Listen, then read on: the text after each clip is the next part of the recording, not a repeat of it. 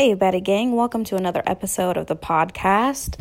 This is your girl, Ashlyn, and I'm coming to you today talking to you about interviews. Hopefully, these tips that I'm about to share with you help you boss up in your interview game.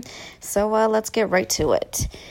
I've been in my fair share of interviews, and when I was a manager at the bank, I've conducted a fair amount of interviews. So I'm using those experiences as the basis for the tips that I'm sharing with you today.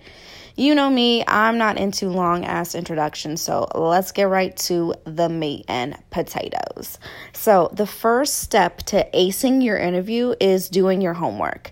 Similar to the negotiations episode where I talked about in order to have a successful negotiation, you have to do your homework. Same thing here. Research the company, read the reviews, take note of how long the company has been around. Take note of their mission statement and use all of this information to start formulating a game plan to getting hired. Companies love it when you've proven that you've done the research and you're able to weave things like their mission statement into your answers. Congratulations, girl. You just increased your likelihood to get hired by 50%. Step 2, show your receipts. So what I mean by this is have some sort of portfolio of what you've done in the past. This doesn't always mean an actual physical portfolio. Sometimes this means having in mind a past scenario that showcases what you can do. Walking into the interview armed with examples of scenarios that you're ready to share provides a much better advantage than the person who walks in and then when they're asked a question, they go, let me think, you know what I mean? Like impression management. Who do you think is more captivating? The person who isn't really ready to answer the question or the person who comes in ready with those receipts? Now, to get ready for this, start brainstorming the types of questions that you think they'll ask you. In the newsletter, I included a resource about the most common questions that they ask in interviews and how to appropriately respond. If you're not signed up for that newsletter, girl, better get with it.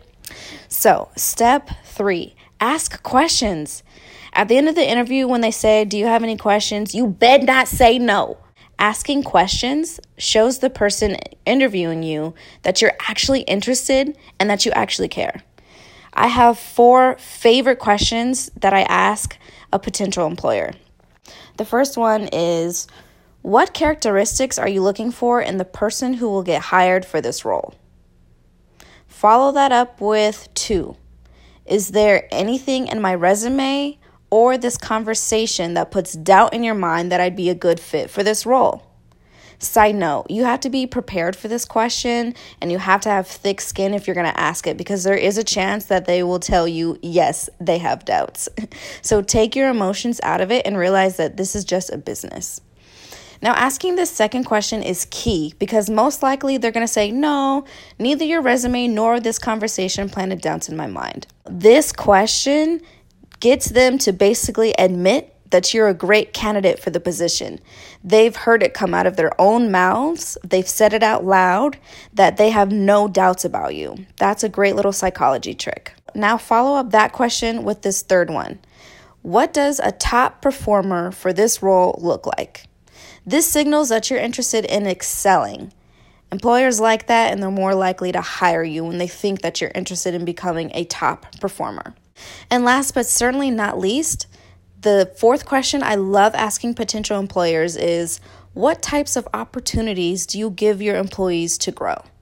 Is there a development plan established? This usually blows them away. Congratulations, girl. You just drastically increased your chances of getting hired.